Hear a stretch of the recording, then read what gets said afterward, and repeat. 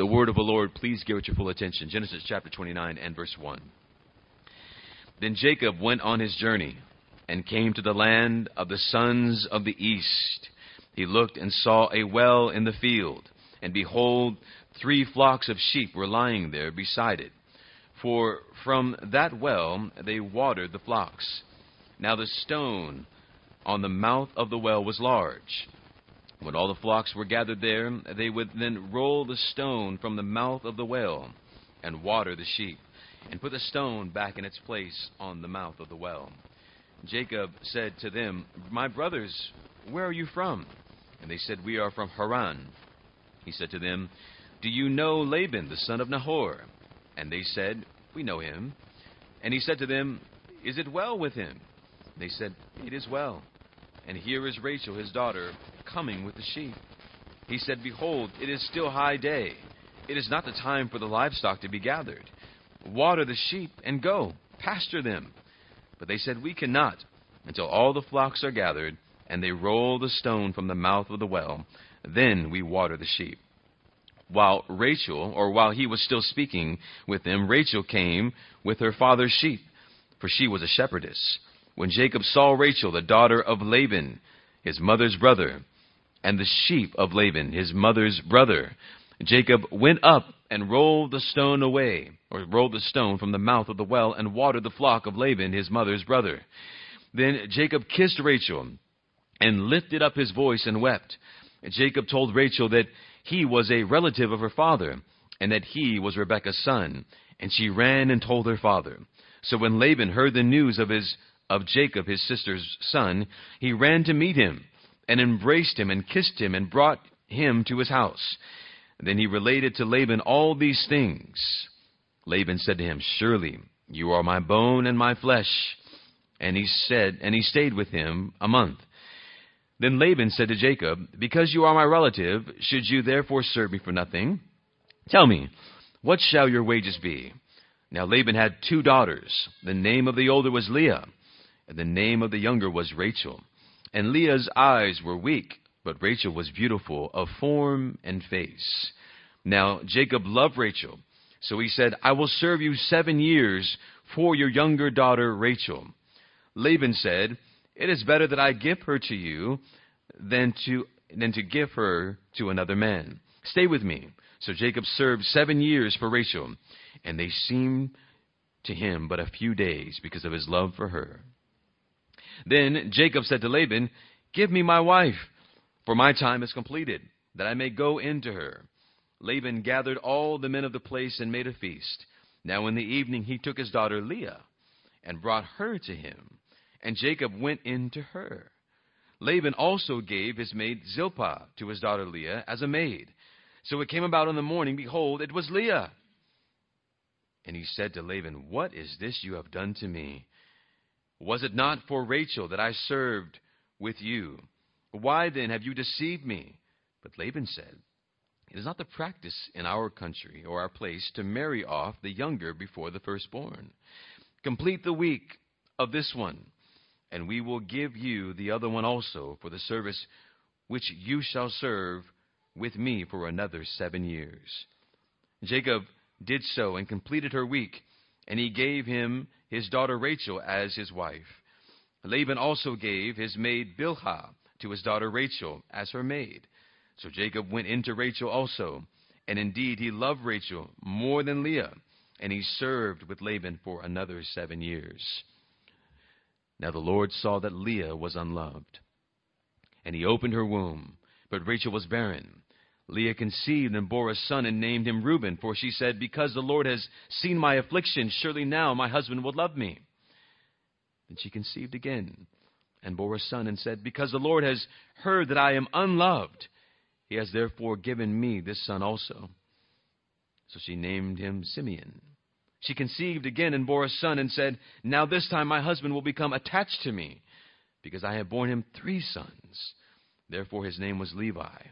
And she conceived again and bore a son and said, "This time I will praise the Lord." Therefore she named him Judah. Then she stopped bearing. This is the word of the Lord. Let us pray.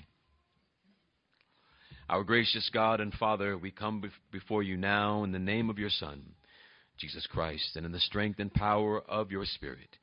And we ask, Lord, that you would help us to see in this narrative the sovereign hand of God, even among those who are the refuse of the culture. We pray that you would help us to see that that is us, but more than that, that Christ, through this narrative, is furthering the eternal purposes made in the covenant of redemption. We pray that you would be with us, Lord. Help us to hear, see, and understand. In Christ's name we pray. Amen. Please be seated.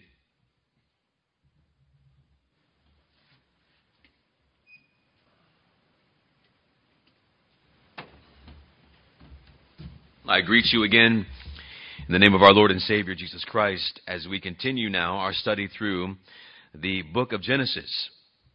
And we come now to the 29th chapter of the book of Genesis, and it is a familiar one, is it not? We have again seen this before.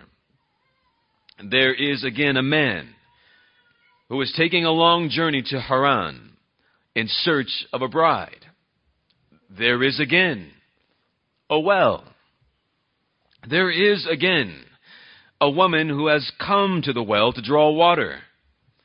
Again, the woman is the cousin of the groom-to-be. In one story, the woman drew the water for the man. In this story, the man is drawing the water for the woman.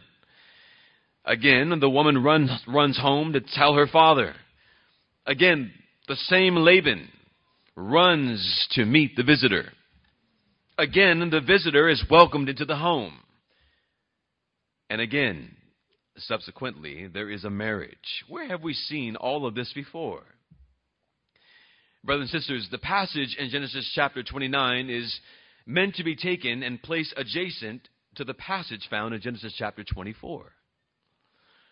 You know well the 24th chapter of the book of Genesis, where Abraham sends his trusted servant to Haran, the place of his people. He sends him there to find a wife for his son Isaac. And it was there that the trusted servant met Rebekah and brought her back to Canaan to be the bride of Isaac. The Lord would bless them with twins, Jacob and Esau. And now in the 29th chapter, we have learned that Jacob was sent by his father, Isaac, to find a wife among his mother's peoples. And the scriptures say the peoples of the east. Brothers and sisters, what are we to make of all of these similarities that we find between the 24th chapter and the 29th chapter? What are we to understand as we may see the many commonalities shared between these two chapters of the book of Genesis? Well, I say to you this morning that it is not the similarities that we are to take note of, but rather it is the differences that we are to pay close attention to. The 24th chapter and the 29th chapter, they seem to be the same. But there is one outrageous difference between the two. And I wonder if you are able to spot it. What is the difference between these two chapters that have so much in common? This morning, with God's help, I pray that you see it. And this morning, with God's help, we will consider 3 points concerning Jacob being out-Jacobed. Now, I know that that's not a proper word, but I'm going to use it anyways. Jacob being out-Jacobed. Number one, Jacob's spiritual neglect. This is verses 1 through 20. After the Lord appeared to Jacob in a vision at Bethel, it may have appeared as though all was now going well with Jacob. It may have appeared after the grand vision of the Lord as though Jacob's darkest days were behind him, and ahead of him lie only green pastures. Isn't that how we often felt when we were initially saved?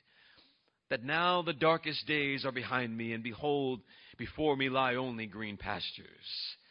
The Lord had given Jacob strength and provision to make the arduous 400-mile journey across the desert, across the land to the east. He has even crossed the great Euphrates River. And upon coming to the end of his journey, he has come upon a well. We would be right, I think, to assume that Jacob all too well knew the story of his mother meeting Abraham's servant where? At a well. And could it be that this was the very well that Abraham's servant met his mother at all of those years ago? Imagine traveling all of these miles and finally, after the long and difficult journey, coming upon a well. And could it be the very well that my mother met Abraham, my grandfather's servant? Could this be the well where his mother once came to draw water and where she was drawn back to Canaan? Jacob begins to inquire of the shepherds who were at this point of the day lounging at the well. And it was a most unusual time of the day. They have their shepherds, or they have their sheep that are gathering around this well. And Jacob is essentially encouraging them to get to work. He says to them, "My brothers, where are you from?" They say, "We are from Haran." He says to them, "Do you know Laban, the son of Nahor?" They said to him, "We know him." And he said to them, "Is it well with him? Is he doing well?" And they said, "It is well." And here is Rachel, his daughter, coming with the sheep. Now, think about this. The encounter, it seems to be all too perfect. Have you ever had those moments in your life where you say, "Oh, perfect timing"? It seems as though Jacob's arriving on the scene is perfect timing. He has traveled a long journey. He has come upon this well, maybe the very same well that his mother met the servant of Abraham all of those years ago. What is more, he arrives at the exact same time where there are men. Men at this well, and these men know his uncle. Not only that, they are from the very place that he is going to. And they know his uncle. And not only that, but his uncle's daughter happens to be approaching at the very time that he is there. And she is coming to water her sheep. There are so many, it seems, in the way that the world would consider coincidences here, aren't there? Could it be that the Lord, who has promised to keep Jacob and to be with Jacob wherever he went, was showing evidence of his covenant promises? The answer is yes, and of course, the hand of the Lord was providentially ordering and orchestrating all of these events. But here is the problem. Jacob seems to be absolutely oblivious to the sovereign hand of God in all of these things. He almost seems confused, doesn't he? He asks the shepherds, "Behold, it's still high day. It's not the time for the livestock to be gathered. Water the sheep, go, pasture them." Do you see what Jacob has done? Jacob has, in a sense, rebuked the shepherds for not being at work. What are you doing here? You shouldn't be here now. It's not time to water the sheep. You need to be working still. Water them and go. Or if you're here to water them and get to work. What are you waiting around here for? Well, we remember there was a large stone over the well, wasn't there? And the shepherds have said, "We can't water the sheep until the rest of the shepherds have come to help us remove the large stone. And then we can go and water our sheep, and then we can go back to work." But Jacob, we know what we're doing. We're here for a reason. Jacob seems to be ignorant, though, to the providence of God. Jacob attributes the presence of these men not to God's providence, but to man's laziness. Get back to work. What are you doing here? You're being lazy. Water your sheep and go. And it could very well be that these men were lazy. But he has arrived at the exact time of their laziness. This was no coincidence. Not in the least. It was the hand of God working all things together for good. It was the covenant Lord who was overseeing his word, ensuring that all that he has said would come to pass. The shepherds then point to Laban's daughter Rachel. She is a shepherdess. And as Jacob sees Rachel approaching, he is thunderstruck. The scriptures describe her much like Jacob's mother. She was beautiful. The scriptures go so far as to say that she was beautiful in form and face. And in a moment of adrenaline, Jacob single-handedly rolls away the stone in order to water Rachel's flock. I wonder if you can see this in your mind's eye. He is absolutely smitten by the appearance of Rachel. And he does a spectacular feat. He does what only a collection of shepherds do by committee. He alone rolls away a stone that is only meant to be rolled away by a collection of men. And Jacob does it single-handedly. I think that's what the old writers of the 80s might say. It was the power of love. He then kissed Rachel. Yeah, this was the normal greeting of the day. And he lifted up his voice and wept. Jacob believes that he has not only found Haran, he has not only found Laban, but that he has also found his wife-to-be. Rachel, like her aunt Rebekah before her, ran home. She told Laban all of the news of Jacob, and then Laban runs to meet Jacob. Jacob is the son of Isaac, and Laban remembers all of the riches that are attached to the name of Isaac. Laban, this would be very taboo in this time for a man of Laban's age to run anywhere. Laban runs to Jacob as if he was running to Santa Claus himself. He remembers the camels. He remembers the extravagant gifts, and he is hoping that maybe now Jacob will be his meal ticket. But when he arrives, there are no camels there with Jacob. There are no gifts with Jacob. There's only Jacob, the worm, the swindler. There is only Jacob and the clothes on his back.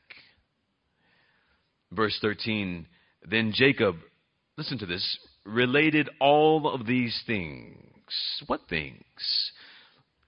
What things is Jacob relating? All the things that have led to Jacob being there in Haran.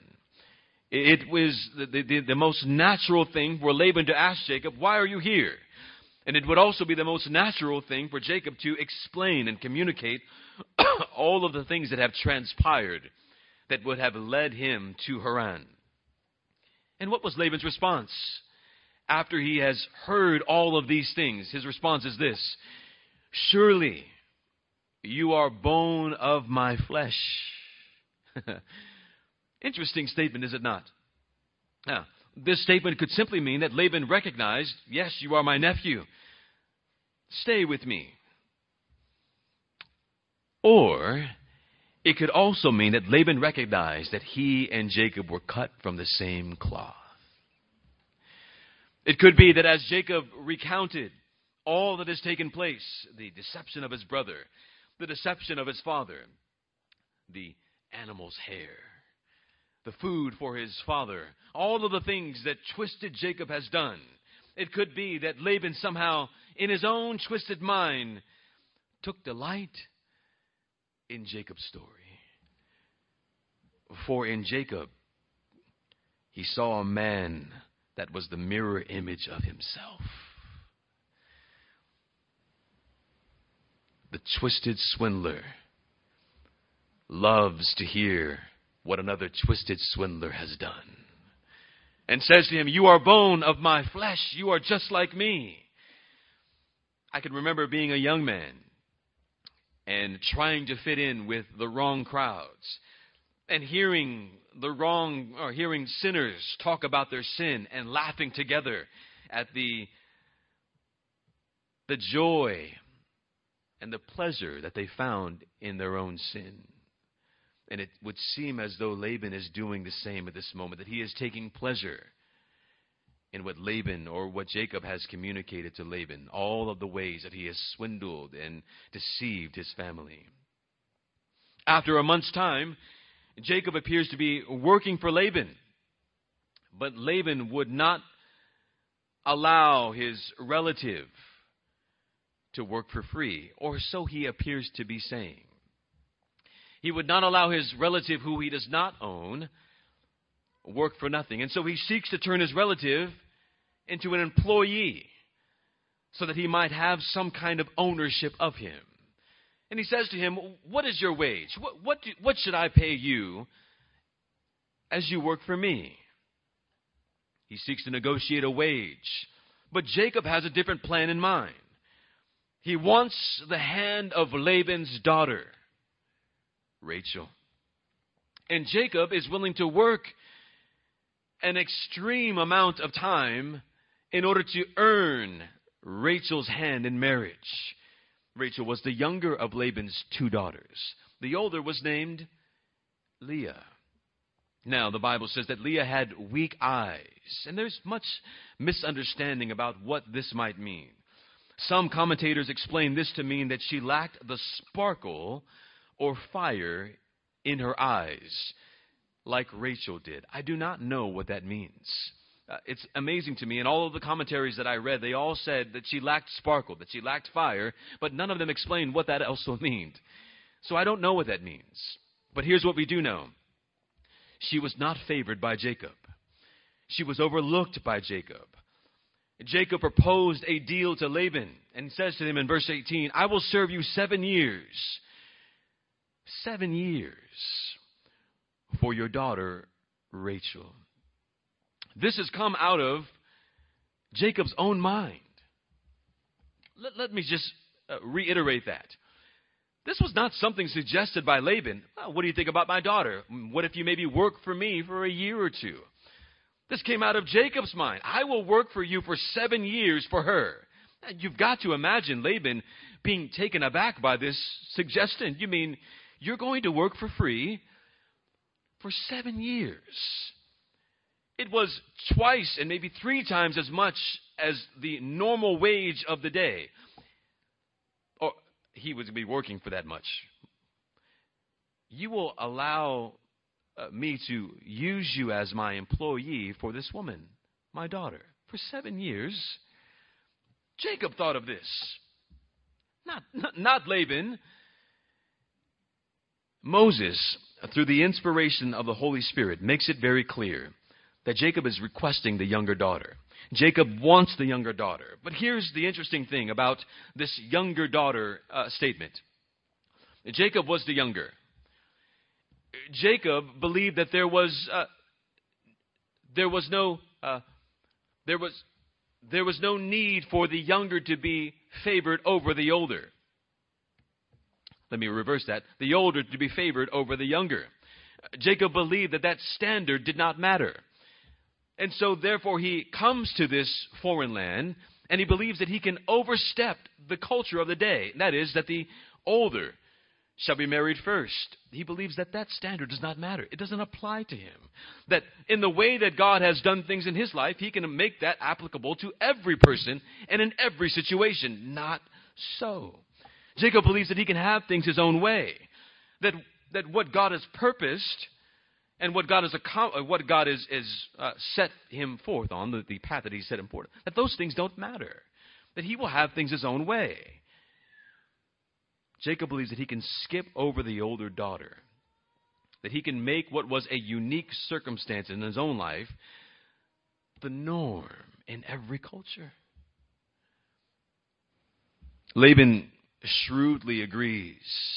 The scriptures say that these 7 years seem to be but a few days because of Jacob's love for Rachel. I can remember when my father and I discussed my relationship with my now wife. My father said to me, "Wait 2 years." And I can remember saying to him, "But that's forever." And he said, "If you love her, you will wait for 2 years." That's exactly what I did. Little did he know that that year he would pass on, the year that I waited. And I kept my promise to him that even after he had passed, I did not say, "Cool, now we can get married. My dad is dead."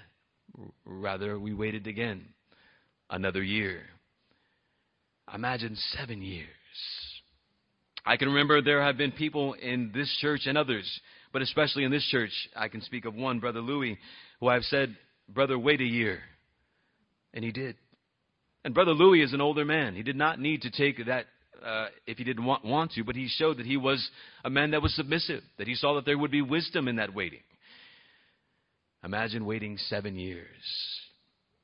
But for Jacob, it was but a few days because of his great love that he had for Rachel. Everything is going well according to Jacob.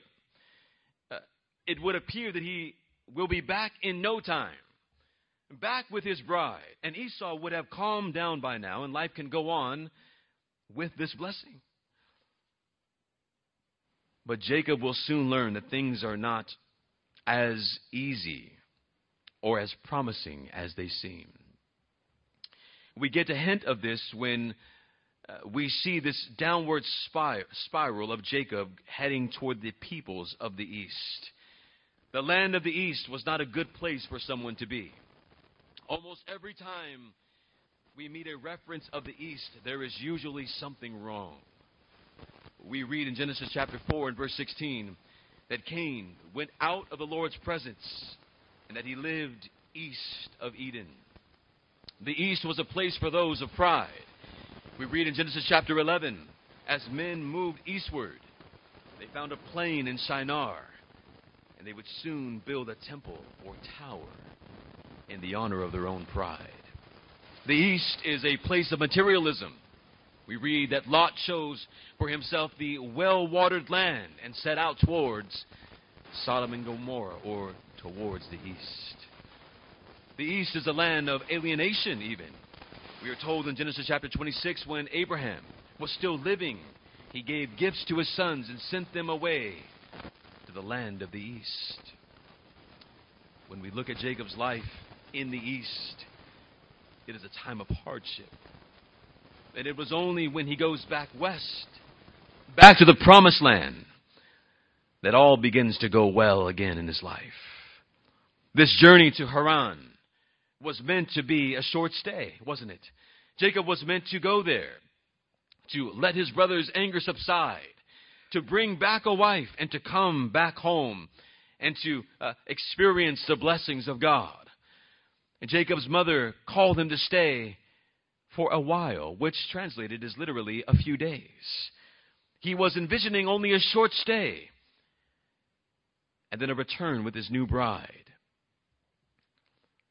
But because of Jacob's neglect of God, Jacob will be facing 20 years of heartache, turmoil, and frustration. We know what's ahead of Jacob. Jacob has no idea. He believes that all is well. Dark days are behind him. But the east was not his biggest problem, was it? It is at this point that we must reconsider again and remember the 24th chapter of the book of Genesis. Brothers and sisters, when the servant of Haran, or when the servant of Abraham arrived in Haran, what was the first thing he did?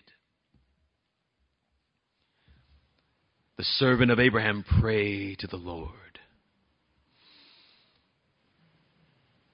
When the servant of Abraham was met by this woman at the well, What was he praying for? He was praying that the Lord would give him providential guidance and wisdom. When he found the daughter of Nahor, he began to pray and gave thanks to God that God had blessed his journey. Brothers and sisters, the servant of Abraham did not see what Jacob saw. The servant of Abraham did not receive this wonderful vision that Jacob had received. And yet, without this vision, the servant of Abraham has evoked the name of God more times in 3 verses than Jacob has in this entire chapter. That is the outrageous difference. Not once has Jacob called upon the name of the Lord. That is the outrageous difference. Not once has he asked God to guide his feet. That is the outrageous difference. Not once has he asked the Lord to give him wisdom. That is the outrageous difference. All throughout this chapter, Jacob is simply relying upon his feelings. That is the outrageous mistake in Jacob's life. He's not so much thanked God for even bringing him and protecting him on this long journey. Not once. Jacob meets Rachel, and listen to this, he doesn't care what kind of woman she is. The servant of Abraham has been able to observe at least the character of Rebekah. We will learn more about her later, obviously, right? But at first glance, he sees what kind of woman she is. Jacob cares not what kind of woman that Rachel is. He only sees the exterior. And it is the exterior that makes him believe she's the one. He acts only upon his flesh. He has having her set on his heart and does not even ask the Lord, is this the woman that you have given me to build the nation that will bless the nations? And Jacob utterly leaves God out of his plans and decision making. Let me ask you this. Was he converted? Yes. Was he perfected? No. And how can I say such a thing? Because how often have we acted? How often have we made plans? How often have we carried out those plans? How often have we faced and suffered the consequences of all of the plans that we have devised on our own because we did not take the time to seek the wisdom and counsel of the Lord? All of us. All of us.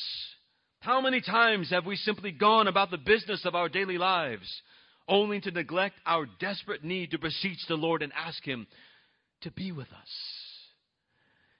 When, dear ones, was the last time that you prayed for God's guidance and God's direction before you acted? Rather than acting and praying that the Lord would clean up all of the mistakes that you and I have made.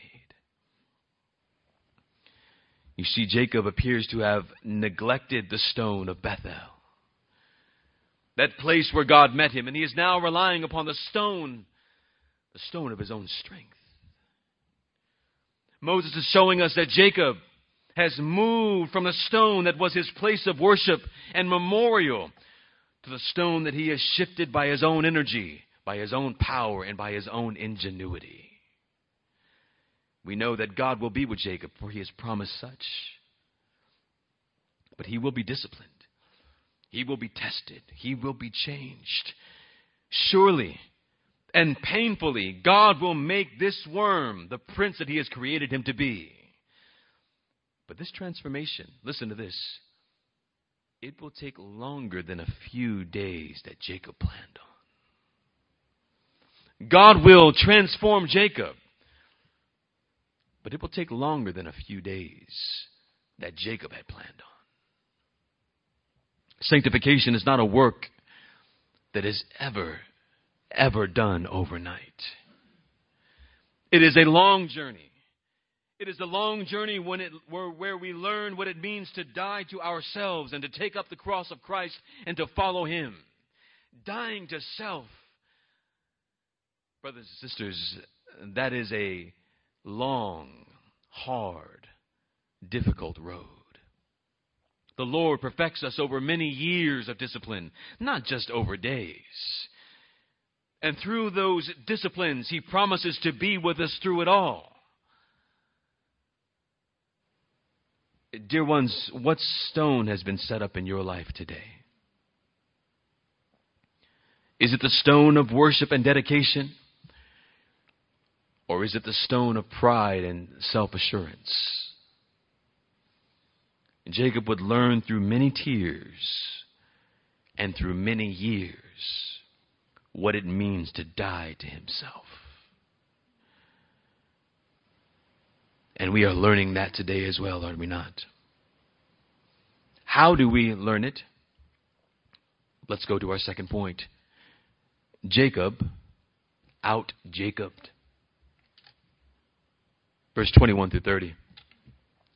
Laban was a serial deceiver. You've heard of serial killers. Jacob was a serial deceiver. He appears in Genesis chapter 24 when he was met by Abraham's servant. During the conversation that Laban had with Abraham's servant, he noticed something about the servant of Abraham, and it was this, that Abraham's servant often used the name of the Lord. And so Laban, being the deceiver that he was, also used the name of the Lord. And we can be fooled and tricked into thinking that Laban is also a believer. He's using the name of the Lord. No, he is simply becoming to the one that he wants to deceive something like him in order to make him feel comfortable. He was not a believer. He used whatever methods he could so that he might in some way gain an upper hand. When camels rode away, the first time Laban was very proud of himself, believing that he had somehow gained the upper hand. And this time, Abraham's grandson Jacob, Laban has believed that he has also gained the upper hand against Jacob, unaware that the sovereign hand of the Lord was actually orchestrating all of these things. Laban thought it was actually his hand. And he was unaware that it was the sovereign hand of the Lord that was actually ordering all of these things. He goes along with Jacob's plan and sees it as a perfect opportunity to gain free labor from his nephew. Jacob works, and the scriptures describe those 7 years as being but days because of Jacob's great love for Rachel. But he will soon learn that this is not the happy ending that he was dreaming of. It appears as though Jacob needed to pursue Laban about keeping the end of his deal. He says in verse 21, "Give me my wife, for my time is completed, that I may go into her." It may appear as though Laban was not keeping his end of the bargain, or at least delaying Jacob's work so that Jacob could continue working for free. Jacob pursues him. The time is up. It's past time, possibly. So Laban agrees, and he prepares the wedding feast. This wedding feast would have been a long, week-long celebration. And the first night was the night when the bride and the groom were brought together and where their marriage was consummated. At the end of the first night of ceremony and celebration, Laban brings Jacob his new bride. Now, it would have been dark. Of course there would have been torches. Of course there would have been fires, but not enough to light the entire area. The bride would have been veiled, as was the custom of that day. And Jacob would have most likely been intoxicated because of the celebration. All of these things play a factor into this. His bride comes into his tent, and he lays with her that night. It was what Jacob for 7 years had worked to achieve. She was finally his. The night passes, and when Jacob wakes in the morning, he turns to greet his new bride, to embrace her, to hold her. And behold, it is not his beloved Rachel at his side. It is the older sister with weak eyes, Leah. Jacob was in shock, and understandably so. He marches and maybe races over to Laban and demands an explanation and says ironically, "Was it not for Rachel that I served you?" Here's the irony. "Why then have you deceived me?" People have asked Jacob that question before, haven't they? Imagine that. The deceiver is deceived. Jacob has been out-Jacobed. Laban, sarcastically, it would seem, answers, "It is not the practice in our place to marry off the younger before the firstborn."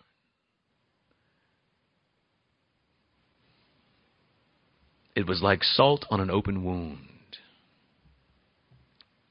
Why? Laban knows what Jacob did in Canaan. How do we know that? Jacob told him all these things.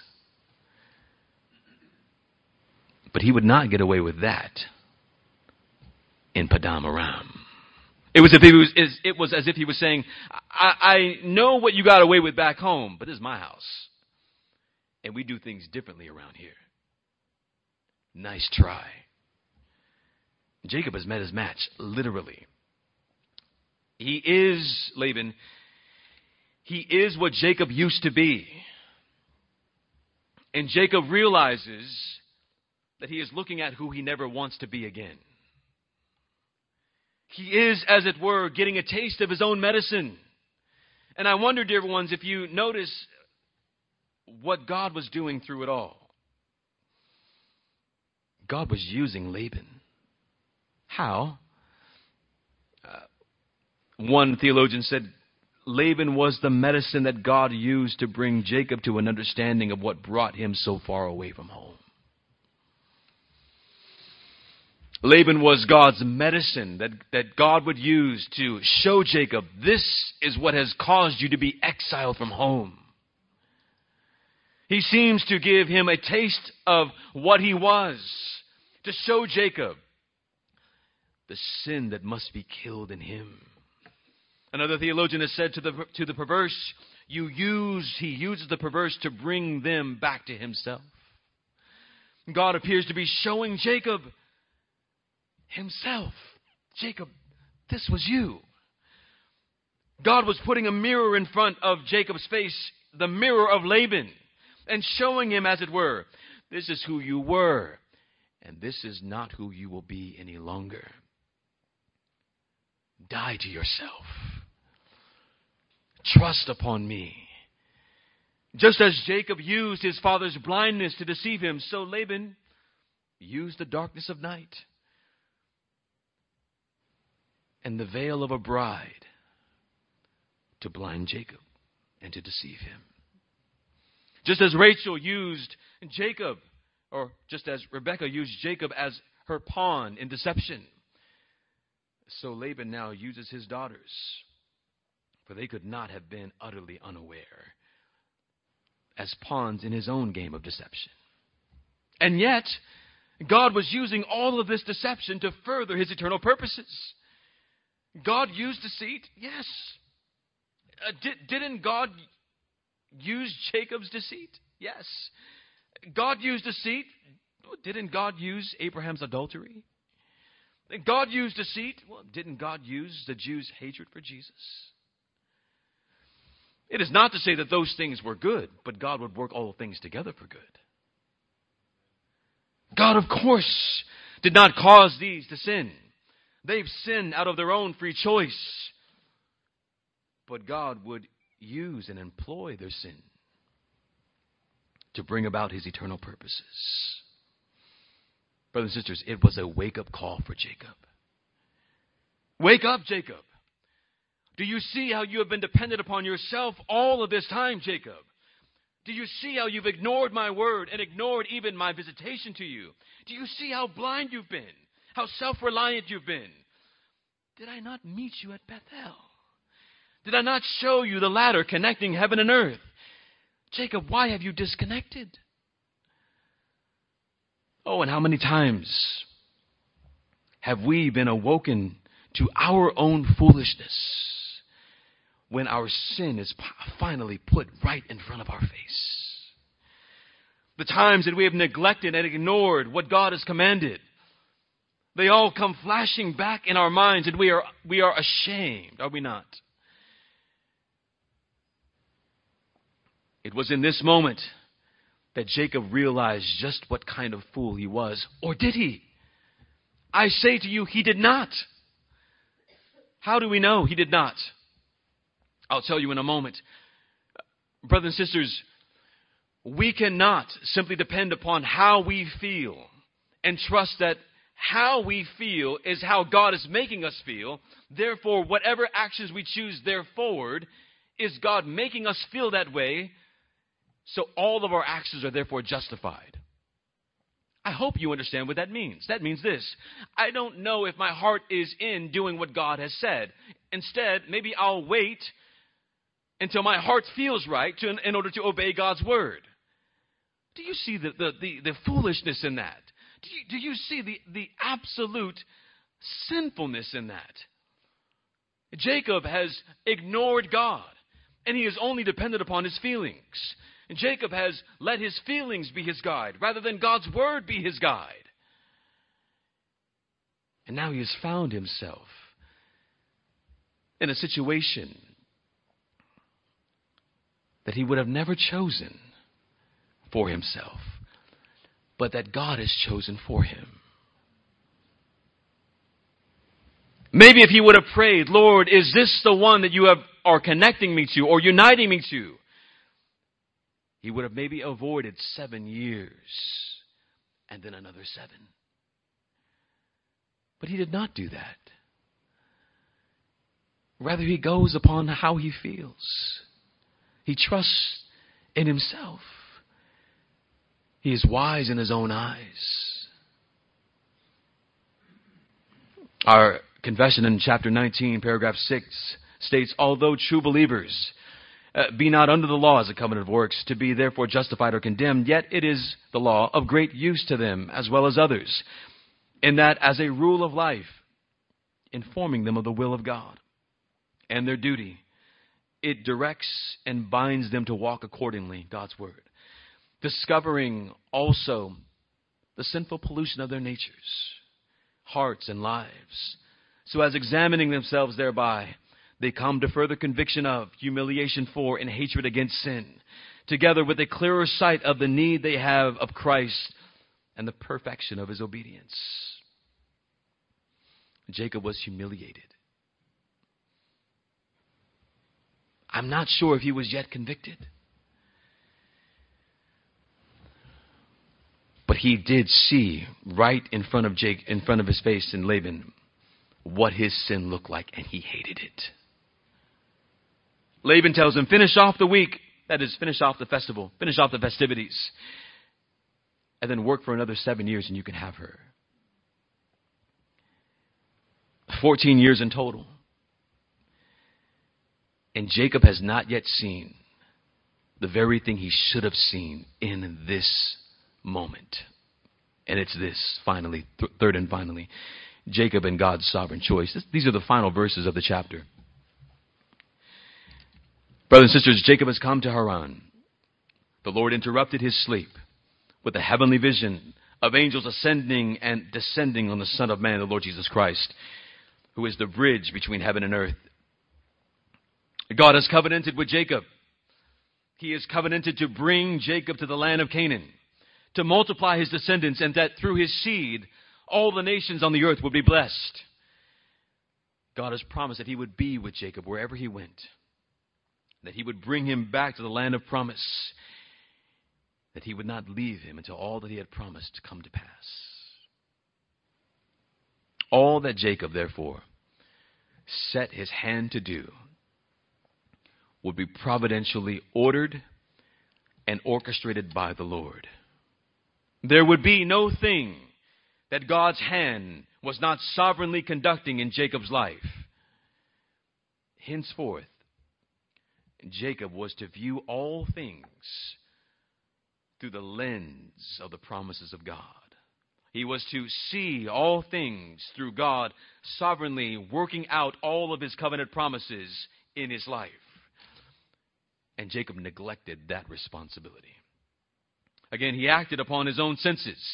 He leaned upon his own wisdom and did not depend upon the guidance of the Lord and suffer the consequences because of his neglect. But listen to this. Jacob has learned the lesson in the manner that most of us, if not all of us, have learned.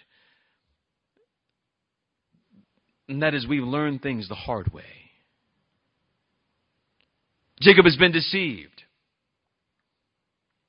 It's not in question.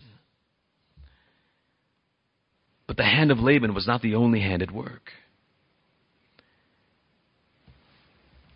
When Jacob awoke in the morning and saw Leah laying next to him, rather than Rachel, something should have clicked in his own soul that did not click. Jacob has neglected to see that what has just transpired was not just Laban's part, it was God's part.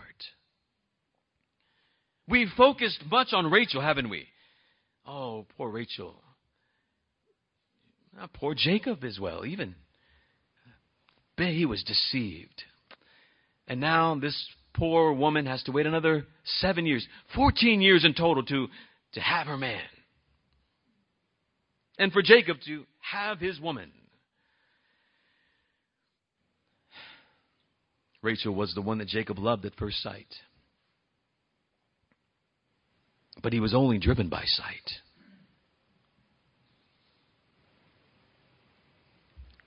He was not driven by the sight of God's will. The Bible says Rachel was beautiful in form and face, and so Jacob chose her. Leah's eyes were weak. But dear ones, God chose her. God chose Leah to be the one to fulfill the covenant promises of God. When Jacob was sent to Haran, he was sent there to marry Leah, not Rachel. And it was this fact that Jacob overlooked when he turned over and saw Leah laying next to him and not Rachel. His immediate response should have been, Lord, this is your will. But rather, he fights God's will. And instead of submitting to God's will, that this is the will of the Lord, he goes back to Laban and says, let's try this again. The Lord had used Laban's deceit to bring about his covenant promises, but Jacob would not learn this lesson, not for another 7 years, but for another 7 years, 20 years in total. Jacob would be fighting against the will of God. He was more blind than his father Isaac when Isaac was deceived. When Isaac was deceived, what happened to him? The Bible says that he shook. He feared the Lord. Isaac, when he realized that it was Jacob who received the blessing and not Esau, his eyes were open and he knew that Jacob was the one that God had sovereignly chosen to fulfill his promises through. He yielded to the eternal truth that this was the will of God to be done and that no one can thwart the plans of God. But this eternal truth was not accepted by Jacob. Jacob rejected this eternal truth. He fights the will of God. He will wrestle with God until God makes him who he created him to be. He would resist the providence of God, fight God's plans for 20 years, 21 in total. This twisted man will become even more entangled in his own knot of self-reliance until it is finally wrestled out of him by the only one who can untwist our knots, the Lord God Almighty. The name of the Lord is absent all throughout this chapter. But as has been said before and again, God is most on the field even when he is most invisible. Rachel was Jacob's choice, but Leah was God's choice. And oh, what a shameful and disappointing husband Jacob becomes. Men, can I say that to you again? Those of you who have wives, what a shameful and disappointing husband Jacob becomes. How so? Let me say to you, do not take your cues on how to husband your wives from Jacob. We can almost feel the pain of poor Leah, who wants nothing more than for her husband, listen, to love her. That's it. She's described as unloved. Another version says that Leah was hated by Jacob. Not that he mistreated her per se, but she knew that she was not the one whom he loved, not the one whom he desired. She was viewed by the culture of her day as having weak eyes or not being as beautiful. She was used by her father as a pawn in this deception. Her week of celebration was spoiled by the fact that her husband never wanted her to begin with. And now she must suffer not only another 7 years, but another 14 years with a man who does not want her. Imagine the next 7 years. All he has is his eyes on Rachel. I've got to work for Rachel. Hardly ever home because he's working to get Rachel. Our hearts may break for Leah. We read in verse 31, when the Lord saw that Leah was unloved, he opened her womb, but Rachel was barren. Rachel's womb is closed. Leah's womb is opened. Leah's firstborn, Leah has Jacob's firstborn son. This would give her the honor and status in their community. And what is more, Leah is the unloved wife, is the one who testifies to the faithfulness of the Lord. In verse 32, Leah conceived and bore a son and named him Reuben, for she said, because the Lord has looked upon my affliction, surely now, what? Surely now my husband will love me. When Leah bears the second son, she again acknowledges the Lord. Because the Lord has heard that I am hated. He's given me this son also, and she named him Simeon. Then she bears a third son and says, now, this time my husband will be joined to me because I have borne him 3 sons. Do you hear her sadness? She names her son Levi. Leah, the rejected one by her husband, though, seems to have learned over time that her true husband truly does love her. She seems to learn that her true husband has not only ordered all of these things, but that he will remain committed to her like no man ever could.